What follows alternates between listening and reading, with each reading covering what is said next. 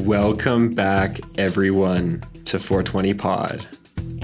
420 Pod is presented by the 420 Clinic, a medical cannabis resource center in southern Alberta. The 420 Clinic acts as a liaison between patients and doctors, and also offers educational resources to anyone who wishes to learn more about the potential health benefits of proper cannabis use. You can visit us online at 420clinic.ca or follow us on social media. We're on Facebook, Twitter, Instagram, YouTube, and LinkedIn. Today's episode is all about mental health. Much like cannabis, the topic of mental health has seen a large shift in stigma over the last few years.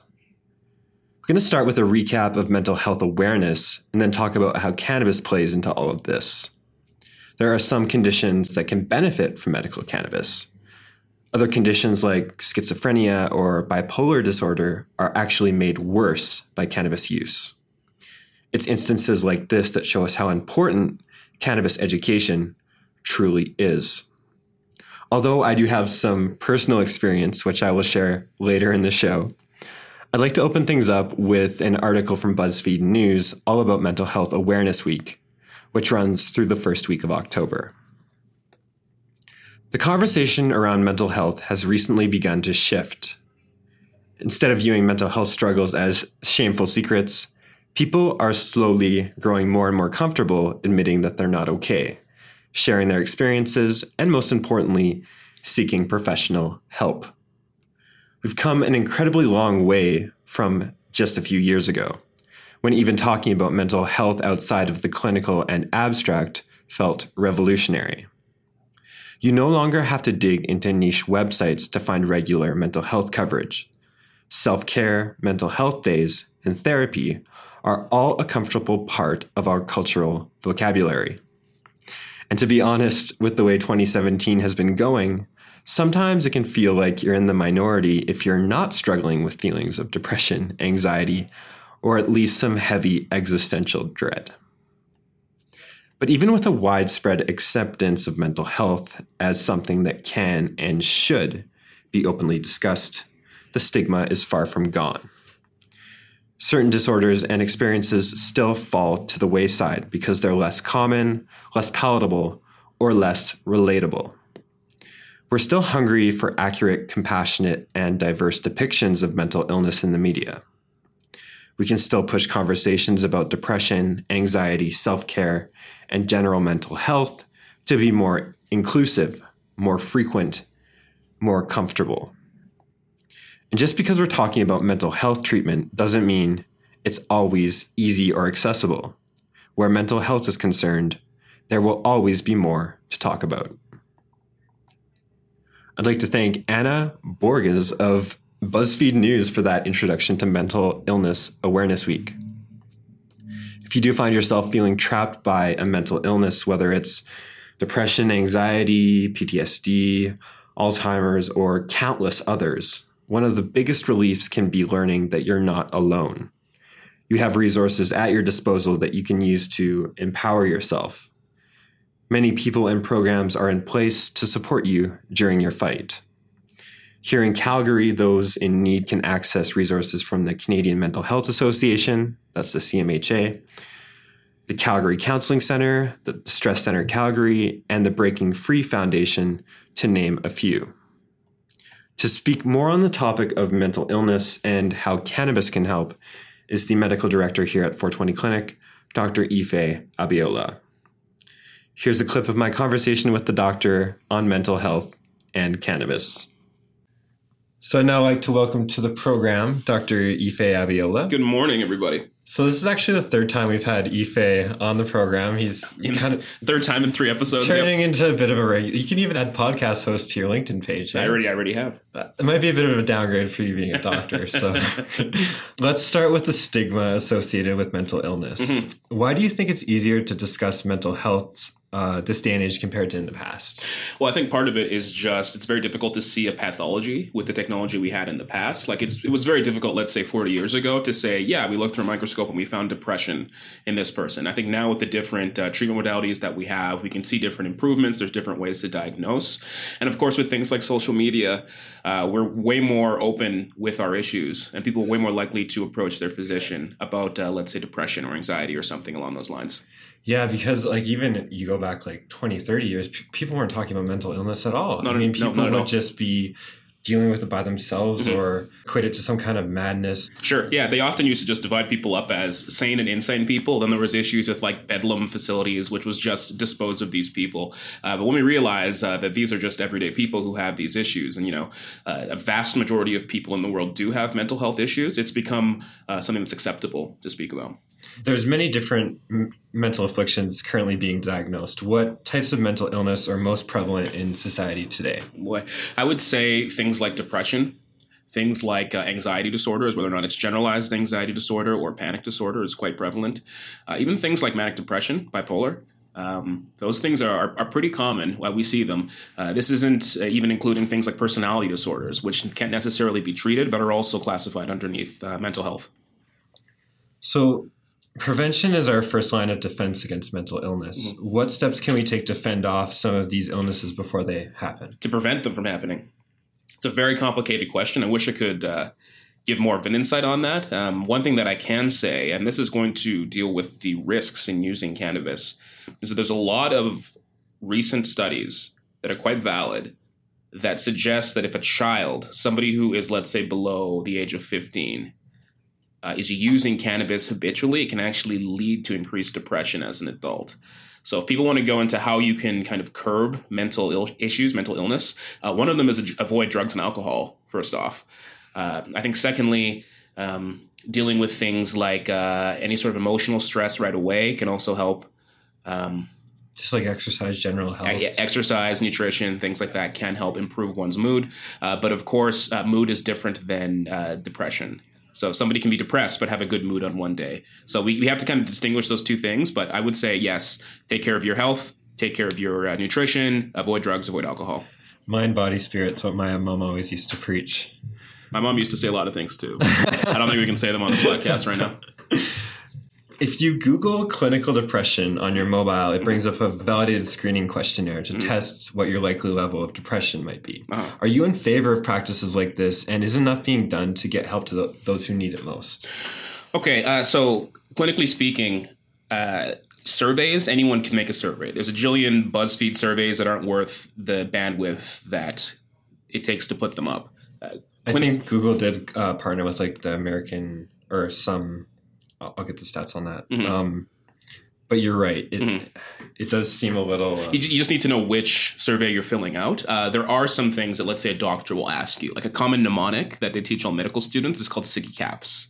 And SIGI-CAPS is actually a lot of the different symptoms that somebody who is dealing with something like major depressive would have. So things like sleep, interest, guilt, energy levels, concentration, any issues involving appetite, whether an increase or decrease, any sort of psychomotor involvement or any sort of suicidal ideation. So that is like the standard. If you're having those type of disturbances, you may be diagnosed with major depressive disorder. So keep an eye out. SIGI-CAPS. Look it up. If you have a friend that has been to medical school, they will know exactly what I'm talking about when I say SIGI-CAPS. But any of those things, any of those criteria that I just mentioned there, if you find that those have changed in a very significant way, please do talk with your physician about depression, because you may have them. So, good call. Mm-hmm. Don't just rely on Google. Go get help. Yeah, that's one of the phenomenon we're seeing quite a bit nowadays, just because people have an access to the internet and to all of the information that's ever been made. People often do like a little bit of research and then think that they're an expert on something. So they go, oh no, I have this, and they don't speak with their physician, or they speak with their physician and they talk down to a doctor that's been studying this for decades because they read a Google article on it. So just be careful. But if you find that you're having any of those symptoms involving, sleep, interest, guilt, all that other stuff, please speak with your doctor. So treatment for mental illness is usually multifaceted. Could you speak to the benefits of combining treatments as opposed to using medication alone? Okay. people can get a lot of help through things like therapy. It helps quite a bit just to deal with the symptoms. Medication itself is fine, but it needs to be combined with something else. So there's a lot of different treatment modalities, and it's very rare that you're only given one. So to put it on an equal term with like another disease, let's take diabetes, right? Diabetes has been accepted as a medical condition for a long time, and very rarely do they only give you one form of treatment. They're not just going to start you on just insulin. They'll usually give you diet modifications and metformin and all these other drugs. We need to look at depression and anxiety and mental issues the same way. Relying on one thing will not be enough. You need different forms of it. So I would say a lot of lifestyle changes, therapy is fantastic, and then if pharmaceutical intervention is necessary, you can go forward with that. So you mentioned pharmaceuticals. I'd love to touch on that before we get to cannabis. What are the medications currently being used to treat? I'm going to have to get more specific here. Let's go with depression as an example. Mm-hmm. What pharmaceuticals are currently being used to treat depression, and what are the side effects? Sure. The top one is called an SSRI. Now that stands for a selective serotonin reuptake inhibitor. So serotonin, consider that like one of your happy neurotransmitters, and it keeps it in the synapse between the neurons, and this way you have more of an effect with the serotonin that's there. It keeps your body from reuptaking it, hence the name. Now, the side effects are numerous and they are unpleasant. Now, this isn't to say that if you are on an SSRI and you're having a good track record, you should stop it. That is not what I'm saying, but just for full disclosure, things like weight gain is a common one. Also, things like sexual side effects. People will find that they have decreased libido if they're taking SSRIs for a long time. They might find that they have issues involving sleep. Their sleep might change. Issues involving their mood might also change. So people just need to be aware of this. And if you are taking an SSRI, please do ask your physician what you should be expecting in that realm. Excellent. Mm-hmm. Now let's get into how cannabis fits into all of this. Which afflictions can benefit from cannabis and which patients should avoid it? Okay. Now I would say if you have any history of schizophrenia or psychosis, you should be avoiding cannabis. If you have a first degree relative with schizophrenia or psychosis, you should be very, very careful. The reason is the use of cannabis can actually sensitize the brain to dopamine. And dopamine is actually the neurotransmitter that is the cause of schizophrenia. So what cannabis will do is it'll sensitize your brain to it, so a small amount of dopamine will have a large effect. Large amounts of dopamine can cause schizophrenic episodes, psychotic episodes, so avoid it. In terms of the people who should be using cannabis, the number one I would say is PTSD. Now, just to cite a study that was done, this was done by, I believe, Dr. Greer. I think I'm 100% right on that one. Dr. Greer found that there was a 75% reduction in PTSD symptoms with just mild use of cannabis. 75% reduction. I believe the study was done in New Mexico, and it really changed the way that the government looked at veterans accessing this. So if you have PTSD issues, you should look into cannabis if you're not getting any relief. There was another one done by Dr. McCollum, who was the guy that actually studied and discovered the endocannabinoid system. He did this study, and they found that there was a huge drop in hyperarousal, which is one of the main symptoms of PTSD, with, again, I think it was 5 milligrams of cannabis a day. So a microdose of cannabis can actually decrease one of the main issues in PTSD, which is phenomenal. Getting into other ones, anxiety. Anxiety is very interesting because we have an area in our brain that's called the amygdala, and this deals with things like fear. Now, the amygdala is bathed in CB1 receptors, which respond to things like THC. So if you use THC, you can actually have a decrease in fear. So people tend to not be as uptight. They tend to not be as in that flight or fight mode as well.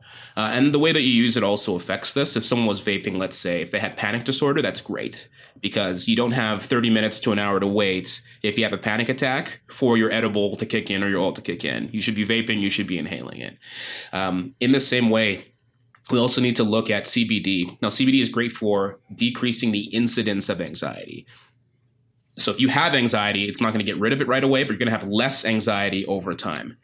And the reason is because CBD actually stops the degradation of something that's called this is great. I'm going into such crazy detail here. It's okay. It stops the degradation of anandamide. And anandamide is an analog. So it's very, very similar. The molecules are homologous to THC. Right. In fact, when THC goes into your body, it mimics anandamide. Exactly. Yeah. Exactly. So what CBD does is it stops anandamide, that happy molecule, from degrading. So the use of CBD consistently can actually decrease the incidence of anxiety over a long period of time. Excellent. It's fascinating. And while we're in the weeds, can we talk about Alzheimer's? Alzheimer's. Yeah. Here's what I'm going to suggest for Alzheimer's, because there is a lot of studies that are coming out now. Some of them are pro-cannabis for Alzheimer's. Some of them are actually anti-cannabis for Alzheimer's. But I would say if somebody has any of the major issues, any of the major clinical indications for the use of cannabis, then they should use it. But it's not a cure for Alzheimer's. There's no clinical evidence for that. But if someone, let's say, is having Alzheimer's issues and dealing with, sleep disturbance, or they're dealing with a lot of panic issues, then they can use cannabis for that. But it's not a treatment. It's especially not a first-line treatment for something like Alzheimer's. Okay. Excellent. Education is such a crucial part of successfully recovering from mental illness. I personally went through Alberta Health Services when dealing with my own depression and anxiety, but my journey was very difficult because of my cannabis use. I felt they would rather dismiss it than get into the specifics, either for fear or lack of knowledge. I now use CBD, as we were just talking about, to control my anxiety. It's literally brought me back to life again. Nice. And I haven't felt depressed in over a year. Good. Do you see healthcare organizations like Alberta Health Services being more accepting of cannabis use in the future? I see them being accepting of it, but not willing to normalize it. Again, cannabis is very rarely a first-line treatment. So I think that they could look at somebody using CBD positively and say, yeah, great, if it's working, keep doing it, but they're not going to encourage somebody to be using it right away. They're probably going to start you off on things like benzodiazepines. Yeah, and unfortunately, I went through so many medications that turned me into a zombie before getting into cannabis. Sure. You're right, it's not a first-line defense, but should it be? I am not the one to make that call. The training in me says cannabis should be a third, fourth, or last line treatment. If you are using cannabis and you disclose this to your physician, it may or may not sway them in one way or another. They might say, yes, you're using it, just fine, keep going for it. Or they might just say, if you're using this and you've been self-medicating, we're not going to advocate you using this at all. So it is a touchy subject. I understand that completely. One of the benefits, though, of using cannabis, if I could just disclose this, is that there is no withdrawal symptoms. So let's say a benzodiazepine for something like anxiety. So they might start you off on, let's say, Ativan. Ativan is a very fast-acting benzodiazepine, or alprazolam, or Xanax, as you might know it. When you get off of those drugs, it actually causes rebound anxiety. So when you stop taking them, you find yourself being more anxious as the withdrawal of it. Yeah, totally. And like right now I'm just drinking coffee. So let's use coffee as an example, just a little bit of science time here. So I'm drinking coffee because it makes me feel energetic. But if I don't drink coffee for several days, I am a slug. I'm literally a blob on the floor because the opposite of the drug is what the withdrawal does. So if you're using benzodiazepine for anxiety and you stop taking it for some reason, or you miss a dose, you will find your anxiety is way worse. Cannabis does not have this same mode of action when you stop taking it. Right. And I actually want to get into that near the end. Did I jump the gun there? We talk a little bit about addiction, but that's because CB1 receptors are not downregulated. Okay. So let's use this as an example. Let's say I am addicted to opiates. I love heroin, someone's going to take this as a soundbite, just me saying I love heroin and use it against me. But let's say I love heroin, or I love hydromorph or something like that. If I take enough of it, my body will say this is doing damage, and it will start to get rid of those receptors. So I will need more to get the same effect. So therefore, I am addicted to it, right? The same amount that could get me an effect 6 months ago will not get me the same effect now. Right. That's addiction, and that can lead to things like dependency. Right. Cannabis does not do that. CB1 receptors don't do that. So while we're talking about addiction, which is a very hot topic issue due to the opioid crisis, some describe addiction as the mental illness. AA, for example, defines alcoholism as a disease. Others see addiction as a symptom of mental illness. In your opinion, what's the relationship between mental illness and addiction? That is a very loaded question that would take a whole nother podcast to get into. Because one of the things I focused on was the treatment of opiates. So I'm not sure if I can go into all of that detail right now. Am I going to classify addiction as a disease? No. I will say that it is a condition. I'm not going to necessarily say there's a pathology to it most of the time. But if we want to get into that, we're going to need a whole different podcast. So okay, I'm going to defer that question. Excellent. We'll save it for the future then. So My other question was just about why cannabis isn't physically addictive. I think we kind of answered that. We actually just answered that, right? With the also, it won't kill you. That's another thing too. Just making it so it has a great safety profile. That also helps with it. So it not being addictive and being completely safe is something that helps it out. We covered pretty much everything I wanted to talk about. Is there anything else you'd like to add? On the whole, and it's a huge, this is something that we could do an episode for depression, we could do an episode for anxiety. Oh yeah, I could get into so much detail here. It's another loaded question, but is there anything you'd like to add before we wrap up? Sure. Be careful. I'm a very balanced person. I do advocate the use of cannabis in a lot of situations, of course, but again, you can get addicted to anything. You can get addicted to the internet. You can get addicted to cheeseburgers. You can get addicted to cannabis. You can. It can be a habit, not like a physical addiction or behavioral addiction, not a physical addiction. Yeah, right? Exactly. So just be careful. Of course, young people should not be using it because there is a documented and pronounced risk of depression and anxiety later on in life, like after the age of 21. So just be careful. This is not some sort of magic plant that'll, a lot of people think it is. No, there are risks that go along with everything. Let's say someone is depressed and they have issues involving appetite in that they eat too much. You need to be aware of your cannabis use. If you have sleep issues where you're sleeping too much, be aware of the type of cannabis that you're using. If you're sleeping too little, be aware of the type of cannabis you're using. And I know that we could go into that another time, just the different types of cannabis, the difference between indicas and sativas, the difference between even just different terpenes and the way that they can help with different issues involving mental health, because they do. But just be very aware, everything in moderation, and know what you're doing.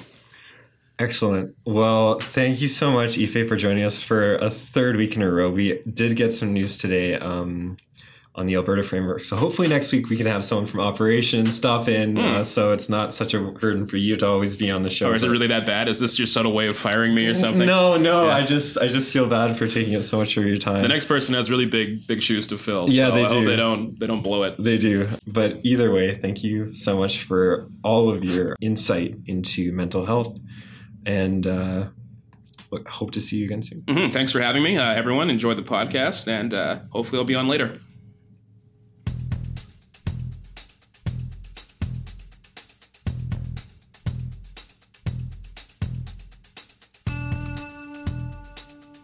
That wraps it up for another episode of 420 Pod. If you enjoyed the show, please remember to subscribe and review us on iTunes and SoundCloud. For inquiries about the show, you can contact Amber at 420clinic.ca. For everyone here at the 420 Clinic, this is Matthew Lundy, signing off.